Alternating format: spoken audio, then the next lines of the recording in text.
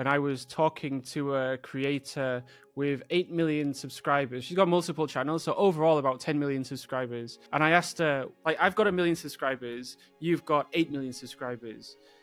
What got me to 1 million is not going to get me to 8 million. Like, what is your best advice? She told me one word, and she told me one word immediately.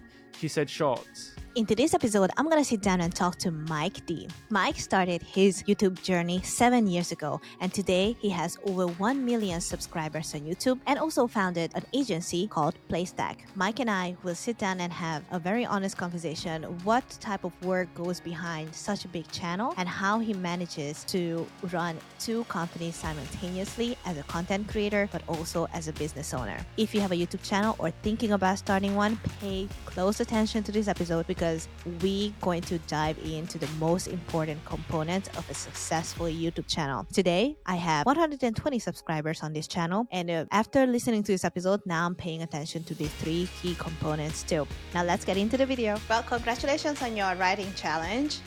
We are looking forward to read your book. I know it's far ahead in the future, but I'm just like putting this seed into people's ears, this idea of you publishing a book soon. And yeah, could you introduce yourself and tell us your journey so far? Yep. So I'm Mike, running 2 companies. The first company is a personal development or productivity coaching company. Started that in 2016.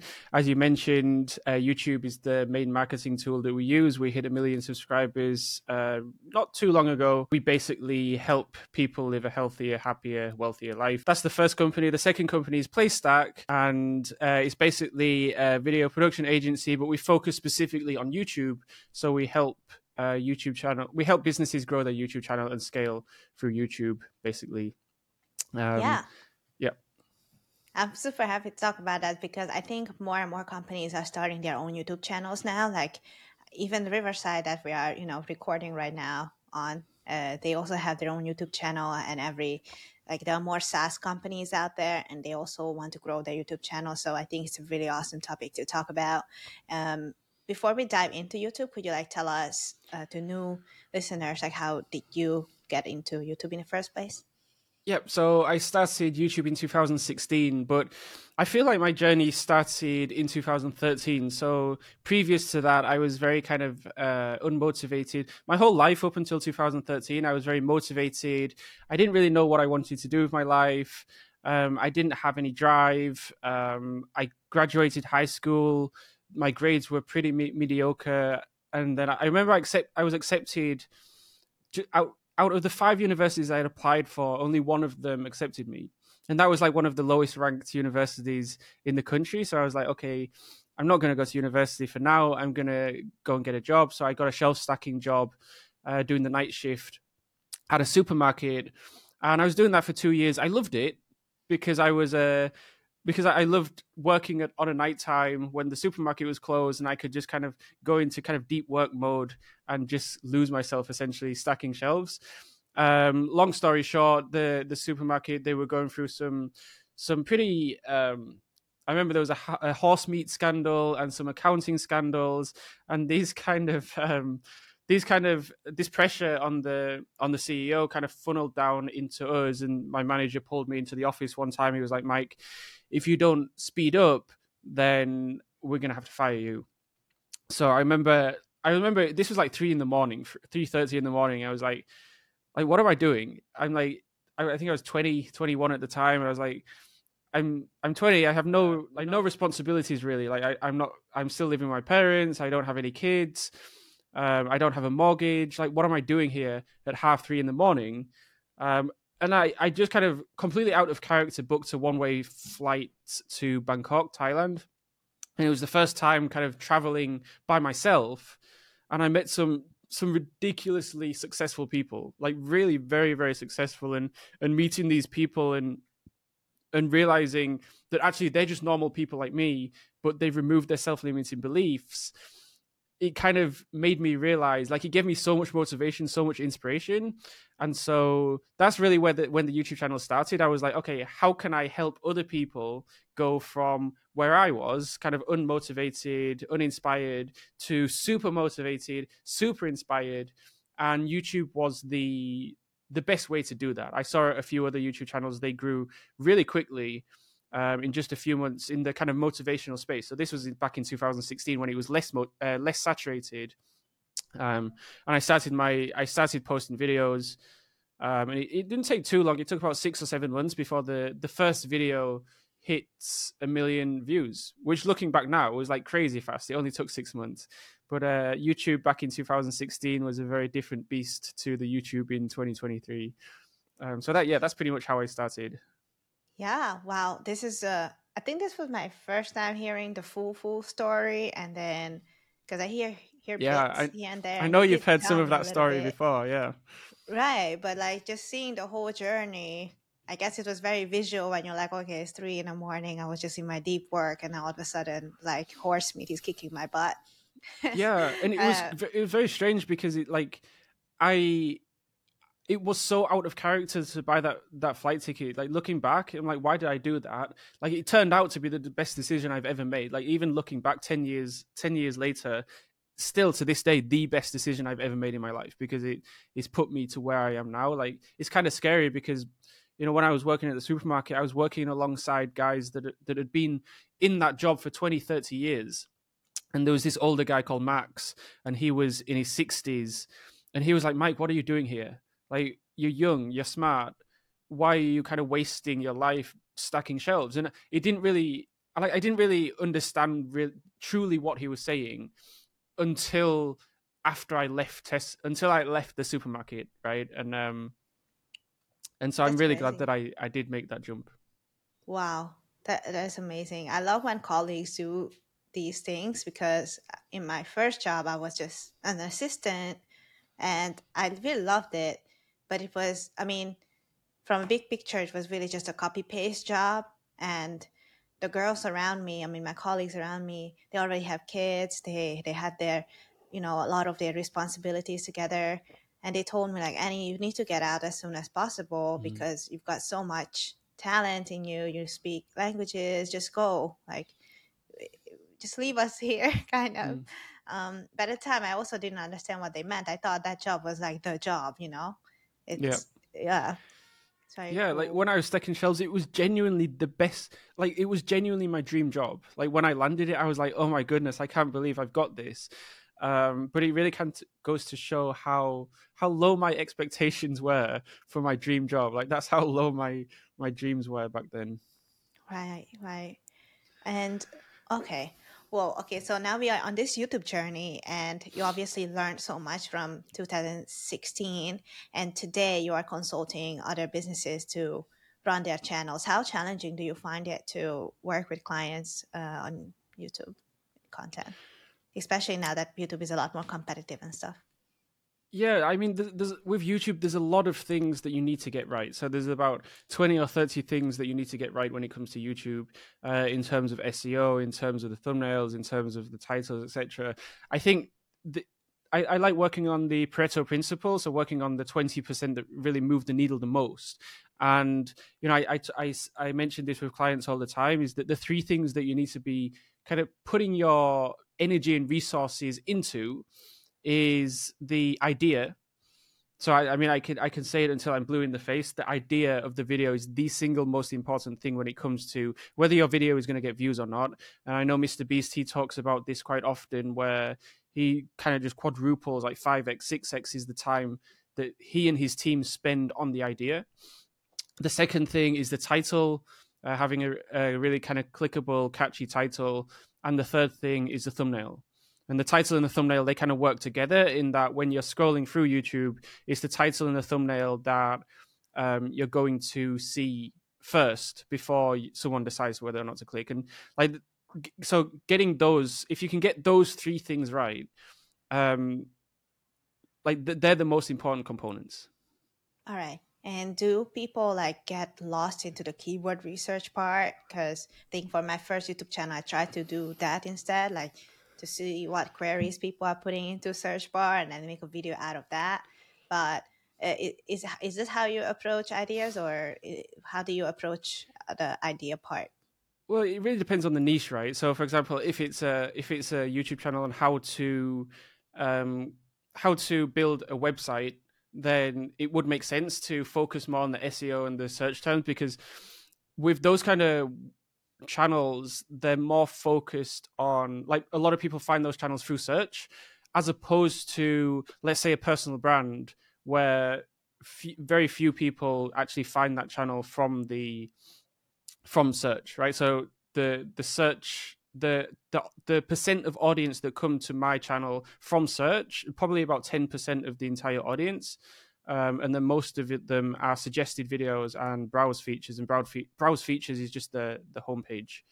But yeah, like a lot of, like, one of the biggest problems that we see with companies is the way that they approach YouTube. They have a marketer running the YouTube channel as opposed to a YouTuber running the YouTube channel, right? So a lot of SaaS companies as well, they've got the money, they've got the money to make to put resources into the YouTube channel, but they're just not optimized, right? So they'll be making kind of rookie mistakes, like having a super long introduction, or the thumbnails won't have a person in the thumbnails. Like, ideally you want a person, like a big face in the thumbnails, because from a biological or from a psychological perspective, a face catches your attention more than an inanimate object. So these are just kind of basic things that we go through with the client. But yeah, those three things, plus all the there's about 20 or 30 different things that you need to kind of optimize when it comes to catching the algorithm. Hi, if you listen to this far, thank you so much for listening. And if you enjoyed the show, please leave me a review on either Apple Podcast, Spotify, or my YouTube channel. If you have any feedback for the show, please let me know on the Aspiring CMO Podcast social media pages on Facebook and Instagram, or send me an email on my website.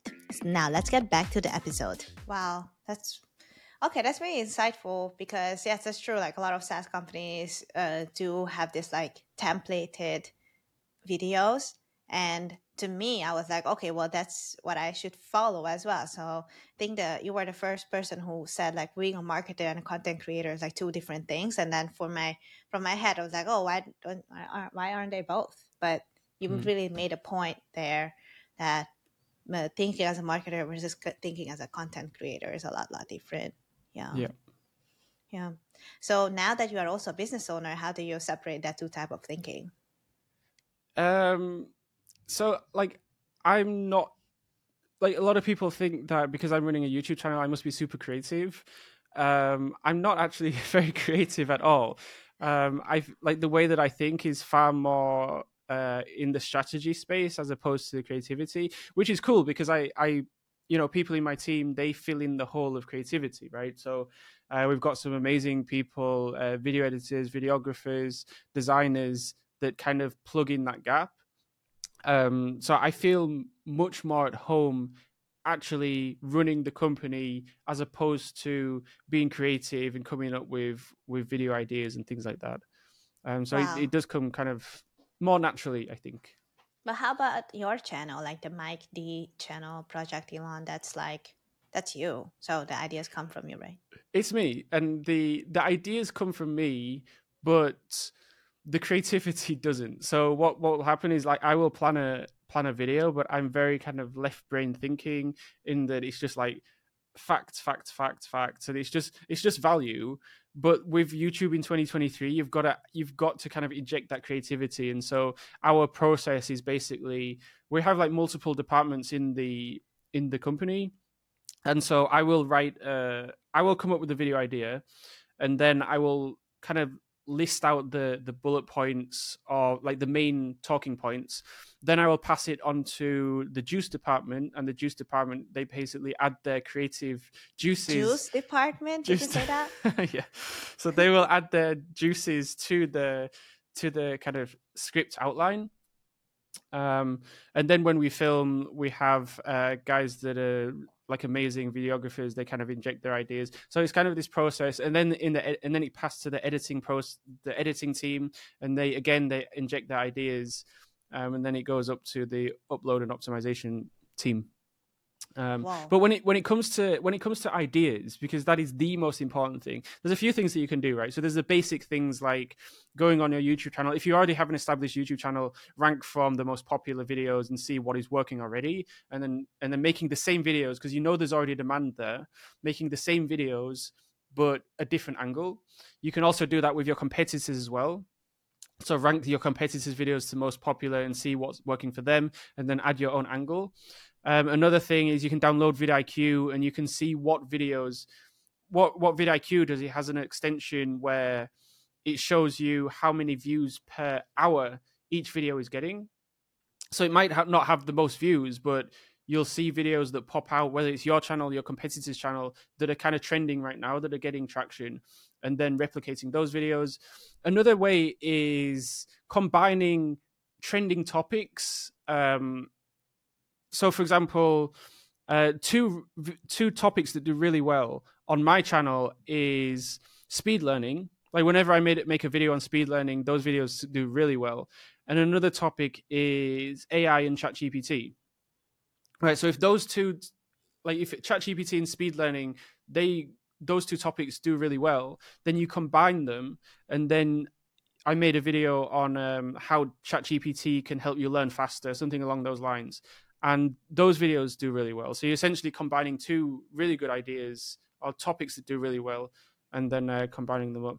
Also, current events. Like, so my topic, the things I talk about is about personal development, productivity, and then if I combine those topics with current events, for example, like if Elon Musk buys Twitter, for example, and then somehow combine my topic with what people are already talking about and getting that video out fast. That's another way that you can kind of come up with ideas that are more likely to do well. Wow. Okay. Thank you. Well, personally, thank you for that, because I just started the channel too, and it's a great tip. And yesterday, I also talked to someone who is also a SaaS company. They're running a SaaS company, and they just started the YouTube channel. And I see that their views are very low. I mean, it's a very, very brand new YouTube channel as well. Do you? I think you are the one that mentioned the 1% rule at the SEO Master Summit. And since then, I've been taking that to, first of all, be more patient with myself, Yeah. but also to leave room for improvement. And I see that in a company, they tend to just make it a template. So each video kind of looks the same. They look nice though. So it's an interesting take where they probably hired a really great video editor and their brand manager is the face, and they kind of replicate the same style of video over and over again, but then there is not a lot of growth. What would you advise for people like that? Because I think a lot of companies are doing this. Yeah, I mean, at the end of the day, it's all about growth mindset, right? Where so the 1% rule was coined by James Clear. Basically, you get 1% better every day with your content. So one video, you might focus a little bit more on the sound quality, the idea, the next video, the backdrop. The idea being that, like, when you're looking at a YouTube channel, if it's an established channel, if you look at a video today and then you look at a video that was made 12 months ago, there should be a significant improvement in the type of video, in the videos that they're making, right? And that shows that they're growing. That shows that they're making progress, because YouTube's algorithm is very ruthless in that they really want you to improve. Like, they're really pushing you. And YouTube isn't like it was 5 years ago, 10 years ago. It's a lot more saturated now. And if you're not improving 1% each video, then your competitors are, and then they're going to kind of overtake. And so yeah, I think using templates is fine as long as you're improving those templates incrementally each stage. And it's not just YouTube, right? It's like in your personal life, like whatever you're doing, whether it's your work, even in relationships, like you shouldn't really be settling. Yeah, that's true. Today I tried to fix my morning routine, so okay. that was number one. Ever since I've been talking to so many successful people like you, I'm like, okay, I should put something into implementation. So I fixed my morning I routine. tell you, But a really good idea when it comes to morning routine is, and I love this because it worked so well for me, is tell everyone, like, if you're going to commit to something, like let's say your morning routine, you decide, okay, I'm going to wake up at 5 a.m. every single day for the next 30 days. You just tell everyone and anyone, like, it doesn't even matter whether they'll listen. That's not the point. So because they're gonna get tired of your daily stories. I know this from experience. But it's the accountability when you know that there's so many eyes on you. Like what I just finished write a book in 30-day challenge. So I was writing 1,500 words. I didn't have an option to give up. Like I didn't have an option. And believe me, like some of those days, I woke up at like 4 a.m. I was like, I really don't want to do this. But then I was like, okay, I don't want to look like an idiot. I've got to get up. And so I got up, and it really does work. It really is quite powerful. Do you do that with other stuff as well, or was this just for the challenge? I'm gonna start. I'm gonna start. So probably the next challenge is probably the next challenge, which is funny because I said that I'm never gonna do another of I these know, 30 I day read challenges it. again. The next challenge will be posting. So this will be more manageable. Posting a short form video every day for the next 30 days. Because we're going harder with short form content. I was thinking about doing something like how to waking up at 4 a.m. every morning for 30 days. But then it's like, if you're going to do a challenge like that, it should be something that is going to move the needle more than anything else. And just waking up, like I'm already waking up at 5 a.m. So it doesn't really make much, like it doesn't make that much difference whether I wake up at 4 a.m. or 5 a.m. On top of that, I have calls sometimes in the US until 10:30, 11 at night Yeah. because of the time zone differences. And so it would kind of be counterproductive if I was then trying to wake up at 4 a.m. every morning. But like the shorts form content, posting a short every day, watch out for that. Okay, all right. Well, I did see a study that that there was this very successful channel. I forgot their name, but they made a video that they were posting more short form content, but then it kind of diluted their audience. And the overall, it was like their summary was that even though you're posting a lot of short form, it gets more views, but it don't get you loyal followers. What's your take on that stuff? Yeah, so I was at VidCon about a month ago, and I was talking to a creator with 8 million subscribers. She's got multiple channels, so overall about 10 million subscribers. Um, Her name's Marina Mogilko, and I asked her, "What is the one thing? Like, I've got 1 million subscribers, you've got 8 million subscribers. What got me to 1 million is not going to get me to 8 million. Like, what is your best advice for me to go from 1 million to 8 million?" She told me one word, and she told me one word immediately. She said shorts. You need to start posting short form content, because I've not fact checked this, but it makes sense. She said that 80% of views on YouTube come from shorts now. And that's how she's gone for, like, that's how she's getting millions of subscribers. And I think it's something that we can't really sleep on. About 6 or 7 months ago, the YouTube algorithm changed. So a while ago, just after shorts came out, just after shorts was introduced on YouTube, what they were doing was they were splitting your audience, in that if someone was watching your long form content and then they watched your short form content, the algorithm would stop showing them your long form content, if that makes sense. So What? shorts Why were would they in do some that? ways detrimental to the channel. However, they've since fixed that. They fixed that about 6 months ago, and so now short form and long form, they do kind of work together. I see shorts more like marketing, in terms of branding and getting people kind of recognizing your face and getting your foot in the door. And then the long form is more sales, in that you can kind of convert a lot higher, because it is quite difficult to convert with shorts. And you need a pretty efficient sales funnel and call to action at the end in order to convert. But yeah, I see shorts more of the marketing, and then the long form is more of the sales. Yeah. From I guess if I was to say something about shorts, is that for me it's still very beneficial because I'm a very, very small beginning channel. Like we just started a few weeks ago. And to me, first of all, I started off with not knowing how to do basic video editing. And like, I didn't even know how to do a simple 8-cut. Like that's how basic I started out 2 months ago. And obviously today I could do other stuff, but I used the short form content to basically experiment with all the features that the editing software has, so that over time, um, if you compare my first short video to, I don't know, my most recent one, like they have a big change. So that was for me like practice. And the second is like, it does give more traction to other social media pages, like my Instagram, Facebook, Yeah. and obviously my TikTok, YouTube. Yeah.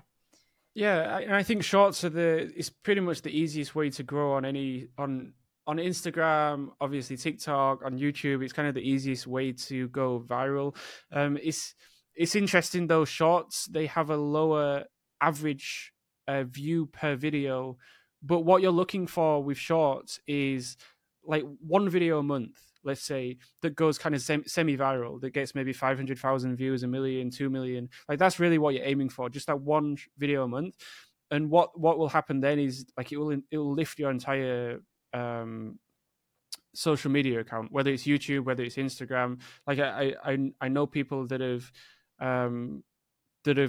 gone from almost zero Instagram followers, maybe a few hundred, to 40,000, just from having two or three, within a period of 2 or 3 weeks, just from having a couple of reels blow up, like kind of go semi-viral. And so that's really what you're looking for with shorts. Whereas with long form content, it's more you're looking for consistency as opposed to one video necessarily blowing up. Okay. Okay. But that's really good to take away too. And I'm also thinking like I shouldn't expect a lot from people who find my channel now because my channel don't have much content. So like I'm also thinking that well I don't want to expect a lot because I don't even have at least like 20, 30 long form videos that I can Mm. offer people to at least hit the subscribe because I know I'm a user and I'm also picky. Like if I want to subscribe, I'll make sure I subscribe to a great channel, right? So Yeah. Yeah, and the first when you start a YouTube channel, the first 100 subscribers are always the hardest because there's no social proof. Like I can't remember the last time that I've subscribed to a channel that has less than 100 subscribers.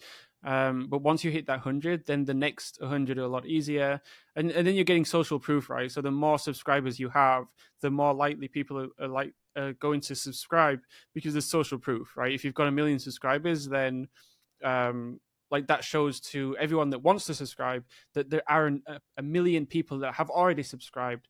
So that's pretty solid social proof. however, that's when people would ask you like, well, Mike, then how come I just don't, run ads on my YouTube page or something like Yeah. that? Yeah, the problem with ads is that it kills organic growth. So if you have a video that's doing really well, and that's the idea with YouTube, like your main goal for YouTube is really just to get picked up by the algorithm, just having that one video that gets picked up by the algorithm. The thing about ads is that if you put ads on a video that doesn't perform well or that is performing well, it will completely kill organic growth, like completely kill organic growth. And then also the audience that you get from ads, they're not necessarily the audience that are going to subscribe and start watching your channel long term, right? And that's really why, in my opinion, organic growth and having people subscribe is a lot better. Unless you have, I know a lot of YouTubers that do very well with ads, but they have a very well-defined sales funnel, and so they're getting a strong positive ROI. But they're doing ads not to grow their channel, but to sell products. And I Okay. think if you want to grow a channel and you want to grow it sustainably, then organically is the best way to go. All right. At what point did you start your digital products then? Because you also have many courses before you started your actual business, right? Yeah, so I was quite late in that. I started the channel in 2016. It started getting traction 2017. It wasn't until about 2019-ish that I created my own product and my own course, and that was kind of like a bit of a eureka moment in that. For the first time, it was like, oh my goodness, I can go to sleep, I can wake up in the morning, and I've made money. And that kind of changed the whole business. So I created we've created quite a few courses now, but my first course was or is the Transform Your Grades course. I made that in about 2019. It's still selling to this day, even though I've not touched it since 2019. And that's what I love about YouTube is that it's kind of evergreen, right? So we've got videos that we posted in 2016, 2017 mainly, and those videos are still getting views. They're still getting sales, even 5 years later. Um, so yeah, that was a pretty big deal for us. So now we've got about 30,000 students worldwide that have bought our courses. And my biggest regret is starting early. Is that I didn't start earlier. At what point do you think somebody should start early? I mean, shouldn't the first phase is to really grow your craft, which is making the videos and stuff? Yes. So the first step I would say um, is to wait until you're getting organic traction, right? Meaning that your YouTube channel is getting steady views every day. It doesn't have to be a lot, but it should be steady views every day to the point where you're seeing that growth. You're seeing that subscriber count grow. Maybe you're at 5,000 subscribers, maybe 10,000 subscribers. But once you've got through that hurdle of trying to get organic traction, then I think monetizing it and going to sponsorships and going into courses is the best way to go. And I know in terms of sponsorships as well, like a lot of people are leaving a lot of money on the table because they just don't know. They don't know. So I only hired I've been working with agencies since 2018, but I only hired a brand manager in around 2021, and that changed everything. Like that was once you hire someone that really knows what they're doing, um, within 30 days of our brand manager working with us, she doubled sponsorship revenue in 30 days. And What? like the Wow. sponsorship revenue was decent to begin with, and within 60 days she tripled it, just because she really knew what she was doing and she was negotiating hard. And a lot of sponsorships, it's about negotiation. And the problem with agencies is that they're negotiating on behalf of the brand, right? So the brand, so for example, Notion might go to the agency and be like, okay, we've got $1 million, we want the highest ROI on that $1 million on that budget. And so the agency would be negotiating with me the lowest price that they possibly can. And they're very good at negotiating. But then once you get a brand manager, they're negotiating on your behalf, on my behalf. So they're negotiating the highest amount. And that was a game changer, as was the courses. Wow. Okay, that's a cool insight because I don't think a lot of people talk about like how sponsorships work. To me, I'd always been like, okay, Notion sends you an email and then it's done. But again, like because I've never done that before, so it's a Mm, really amazing insight to yeah. have. So thank you for And sharing. Yeah. yeah, and that's why it's so important to have someone that really knows what they're doing, because you know a lot of people don't know how much to charge. Like that's one of the biggest questions, like how do you know how much to charge? If you get a good brand manager alongside you, they'll know how much to charge. um, yeah. Yeah. Uh, with the course selling thing, I also asked another YouTuber, but her channel is quite like a lot smaller. She's got 8K subscribers, and she also selling her digital product, and she told me that it is working. But although she still has to do freelancing on the side, so well, yeah, just I guess different channels can do that. Yeah, it really depends on the niche as well. So I know YouTube channels. I know YouTubers that have significantly smaller YouTube channels than me, maybe 150, 200,000 subscribers, but they're probably generating more revenue than my business, even though I have 1 million subscribers, because their CPM is higher. Um, like even some of our clients, their CPMs are absolutely crazily high. Like I've never seen CPM so high before. They don't need a lot of views to get a lot of ad revenue. So it really is, and that's why I'm reluctant to say, okay, you have to have 1,000 views per day to start making courses, because it really depends on the niche. If you're in a really high CPM niche, then you don't need that many views at all. So, what type of niches are the one that have low or high CPM? All I know is that like topics like maybe sex or something, they have very low or zero CPM, but I guess it's because of the topic. But I don't know other. topics, for example? Yeah, so super low CPM. So we one of our clients is a cannabis lawyer, and so like it goes against some of the YouTube's guidelines. It's kind of a gray area when it comes to YouTube. So those CPMs are really low because companies don't necessarily want to be associated with cannabis. Yeah. Prank videos for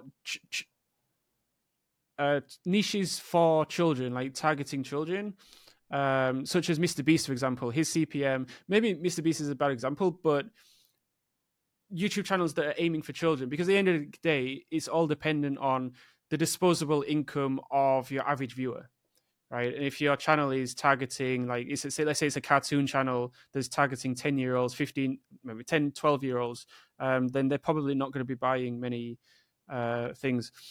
And then on the other side, the high CPMs, Google Analytics is really high. Real estate, crypto, sales, like anything really revolving money, Okay. where the average viewer has a lot of money to invest. So, like with the NFT and the crypto boom a couple of years ago, those CPMs were crazy because people were just throwing money all over the place. Yeah.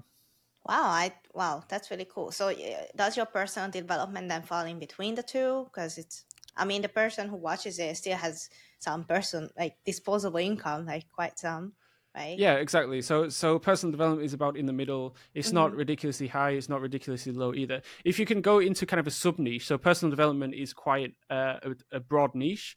But then if you go to a sub niche, like Ali Abdul has done quite a good job of this, where his main YouTube channel is personal development, but then he's kind of gone into the sub niche of finance and business, and he talks about money quite a lot. So although the personal development niche is relatively average in terms of the scale of CPM, he's moving more to the higher part of or higher CPM because he's gone into the sub niche of finance and business. So really, it's dependent on the topics that you talk about, really. Oh, wow. That's pretty cool. Wow. Another thing I learned today. So thank you Hmm. for that. All right. So we are coming to the end, and my last question usually is, if you were to, with all the knowledge and experience that you have today, what would be your advice for people in their early 20s who are starting out?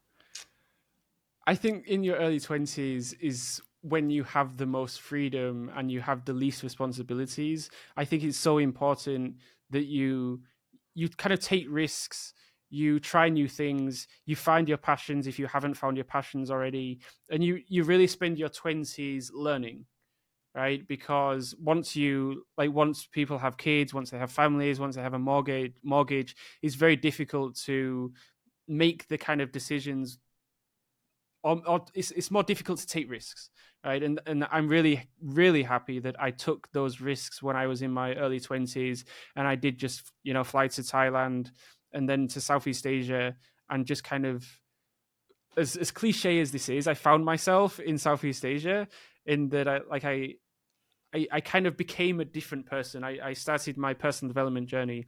I think also self-education is absolutely huge, right? If you can instead of, like, I don't know, when you're eating, instead of watching Friends on Netflix, you watch a documentary or you listen to a podcast, and really just kind of, like, my most powerful, or my most the best habit that I've ever implemented into my life was in 2013. What I used to do was 2 hours a day, I would be learning. I would be either watching documentaries, listening to podcasts, talking to people, watching educational YouTube videos, and that accumulated over years and years, and that was absolutely life changing. So if you can make that a habit in your early 20s, then that will give you a massive competitive advantage.